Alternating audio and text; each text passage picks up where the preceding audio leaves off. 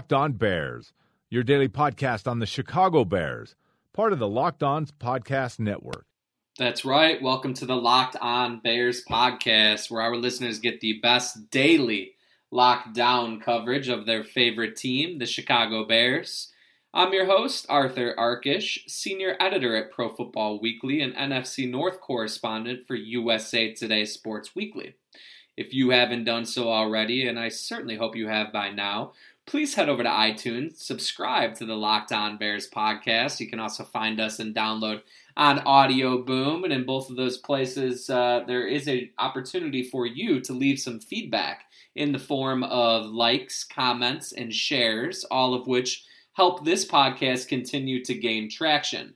So too do our wonderful partners, including FanRagSports.com, Today's Pigskin and Today's FastBreak.com, and our newest partner, DraftBreakdown.com. After you have checked out all my work at Pro Football Weekly and USA Today Sports Weekly, and been to iTunes to subscribe to the Locked On Bears podcast, and certainly while you're there, also subscribing to Locked On NFL with Matt Williamson, Locked On Fantasy with Vinny Iyer, and for the Chicago Bulls enthusiast, Locked On Bulls. None of those are to be missed. After you have done all of those things, check out the partner site, see what's happening over there. I think you will be pleased. If you are a Cubs fan, I know that you are. Please probably doesn't do justice the way you're feeling today. I know how I'm feeling, and it's floating on cloud nine. Yes, the Cubs have 8 more wins to get before they can accomplish their ultimate goal, but what a moment that was last night. What an incredible comeback in the 9th inning. I don't really have the words. There was so much awesome going on in that game, and it kind of reminds me of I think it's a Bill Walton clip that they use on The Score here in Chicago, where he says, it's kind of in and out of shows, I think as an outro to shows. It's taken from some broadcast, I'm not sure which one, but he says, "I'm so excited, I don't know if I'll ever sleep again." That's how I felt the past couple days. 2 nights ago, obviously, it wasn't for the right reason, but last night just so awesome, and good to see, not only, of course, Javi Baez just balling out, and Wilson Contreras comes up with the huge hit to tie it, but good to see Anthony Rizzo get in on that rally. It's been a tough series for him, but he seemed to kind of break through there right in the last game last night. Chris Bryant starts off that 9th inning rally with a base hit, I believe, before the Rizzo walk. So lots of good stuff, and then obviously Aroldis Chapman bounces back with just pure fire in the bottom half. So that was good to see after the night before. I thought Joe Maddon absolutely won up to Bruce Bochy, a 3-time World Series champion. His decision to go to the pen, to take Matt Moore out of that game. Say what you will about pitch counts, and certainly Vic Fangio did. I'll let you know in a minute what he thought. But when he goes to the pen, I think he went 4 or 5 times in that 9th inning to go get a new pitcher. And Joe Maddon had Chris Coghlan, his lefty, up ready to take the at-bat, and ends up going back to his dugout and bringing out Wilson Contreras for the game-tying hit. So I thought Maddon put one on Bochy a little bit, and that was pretty cool. And that was on the heels of the night before, when some people wondered about the 2-out save opportunity for Chapman. I wasn't one of them, for what it's worth, but clearly Vic Fangio was. Now, because it has been such a grueling past couple nights, and even more so because my son isn't feeling great, he's been a little bit under the weather, I took a pass on Halas Hall today, so I don't have audio for you, and for that I apologize. But we will have audio, hopefully, each of the next 2 days. We'll definitely chat with Corey Wooten tomorrow, get his thoughts, kind of late thoughts later in the week, still kind of looking back on the Colts, but more so looking forward to the Jaguars, and hoping to get a guest to discuss Jaguars before the week's out as well. We'll have to wait and see. Anyway, though, it was kind of funny. Vic Fangio is always asked about the Cubs at the tail end of his press conference, so I'm sorry I don't have the audio for you, but thought this was a pretty awesome quote from Vic Fangio.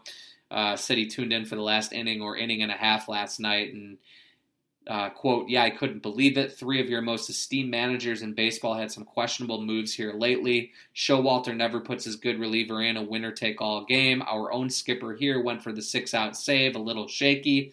And last night, I could not believe they took out more there. Steve Carlton, Nolan Ryan, Ferguson, Jenkins. What did they know about pitch counts? It's a shame what's going on in baseball right now. I think Moore was up around 120 pitches. Again, to hear Vic Fangio tell it, he doesn't care about pitch counts, and it's easy to say hindsight is 20/20 and look back on that decision from Bochy, but I don't know. I'm just reveling in this awesome feeling for the Cubs right now. I don't really care how much the Giants imploded. Everyone knew their bullpen stunk, so if we're going to act all stunned about it this morning, I think that's a little bit silly.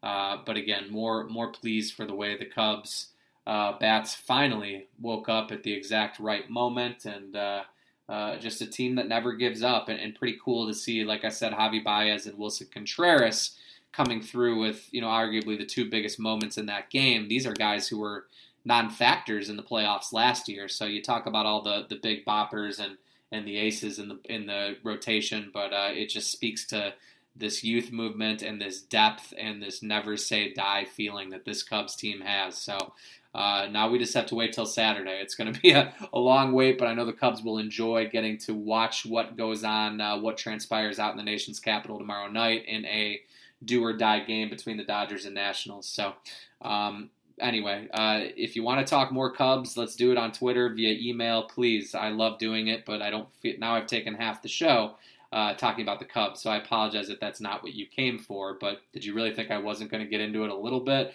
And while we're at it, John Lackey was pretty unimpressive last night, so I'll just kind of end with that, but he was picked up by his teammates, of course. So anyway, how are you doing today? Like I said, I hope you are getting some sleep, getting caught up on sleep after what's been a nutty week. The Bears are turning their attention now to the Jaguars, of course, the previously winless Jaguars who are coming off the bye, which was on the heels of their first win in London. Potential job saver for Gus Bradley, and it's not going to be easy, obviously. It never is in the NFL, but it should be a fun one and an opportunity for the Bears to get that second win before a 2-game primetime stretch within the division that's going to, for all intents and purposes, either prolong their season or completely bury it, unless that happens Sunday with a loss to the Jaguars. So a lot at stake, and I just thought we'd take a couple minutes today. Like I said, I apologize for not having the audio, but I do have most of the transcripts in front of me, and I thought there were a few interesting things. Vic Fangio is always my favorite coach press conference of the week, so I was bummed not to be there today, but a couple good takeaways that I had from Fangio's presser, even not having been there. Admitted that the game-winning touchdown to T.Y. Hilton past Jacoby Glenn was partially his responsibility. Said had he been given the opportunity to do it over again, he would have given more help to his young second-year cornerback. I do believe I have alluded to that on this podcast this week, and certainly it's not a big surprise to hear Vic say that, but there wasn't safety help, or at least it was very late arriving in the form of Chris Brzezinski. So I thought that was interesting to hear Vic kind of admit, especially after, he's been kind of forthright about Jacoby Glenn and his ups and downs over the previous few weeks. So I thought that was interesting. The other comment on a young defender from Vic Fangio that I thought was interesting was Jonathan Bullard played close to 20 snaps after being injured the previous couple weeks, and Vic said that he was pleased and that he hopes to get him more opportunities moving forward. So we've talked, and Fangio also kind of echoed my sentiments this week about the inconsistent Bears pass rush and how those numbers are a bit of a mirage. So certainly Jonathan Bullard will be looked to, and Leonard Floyd, who should be back this week. This was as close to John Fox letting a cat out of the bag as possible. Leonard Floyd back to a limited participant with the calf injury in Wednesday's practice, and John Fox all but said he plans on having him back Sunday. I don't know what he's going to do now at this competitive disadvantage, but it sounds like Leonard Floyd will be back on the field to take some of the pressure off Willie Young and the rest of that Bears pass rush. So we'll spend a few more minutes going over some other takeaways from Wednesday at Hallis Hall, but before we do that, let me familiarize you with our great sponsor, SeatGeek. Football is back, and SeatGeek is the smartest, easiest way to find tickets for the games you want to see up close and in person this season. There's nothing like being in the stadium for the biggest plays of the year, and with SeatGeek, it's never been easier to get the seats you want for a great value. SeatGeek has the best deals on every ticket in the house, wherever you want to sit, whether that's the 50-yard line, the club seats, or the upper level. I have the SeatGeek app on my phone, and it's by far the easiest way I've found to shop for tickets. I can be anywhere and with just a few taps, instantly find seats for this weekend or any game this season. With SeatGeek, you always get the best deal on every ticket because SeatGeek price compares for you by searching multiple ticket sites. Prices can vary depending on where you shop, but SeatGeek will always find you the lowest available price. And SeatGeek wants to help you get the most bang for your buck. That's why every ticket on SeatGeek is given a grade based on value. You'll immediately see any underpriced seats and be able to find the best deals that fit your budget. Plus, every ticket you buy on SeatGeek is backed by their 100% guarantee. Best of all, my listeners get a $20 rebate off their first SeatGeek purchase. To get your $20 rebate on tickets, download the SeatGeek app, go to the Settings tab, and click Add a Promo Code. Enter the promo code LOBEARS. SeatGeek will send you $20 after you've made your first ticket purchase. Again, that promo code LOBEARS. Download the SeatGeek app and enter that code today, LOBEARS. All right. That is SeatGeek, and they can help what can be a maddening process of trying to get tickets on the third-party market. So I would recommend you check them out. Back to Wednesday at Halas Hall, I mentioned that John Fox more or less told us that Leonard Floyd should be back this week. He also had a lot of praise for Willie Young coming off a big-time game, kind of the one consistent source of pressure for the Bears defense. That was pretty good. Not a ton else, though, that I found to be all that interesting from John Fox. I know that will not really surprise anyone. He did say, relative to Jay Cutler, time heals and he is improving, but he has not been cleared at this point. Sounds like it will be Brian Hoyer for another week. That will surprise no one. As far as new injuries on the report, I don't see a lot of new names here.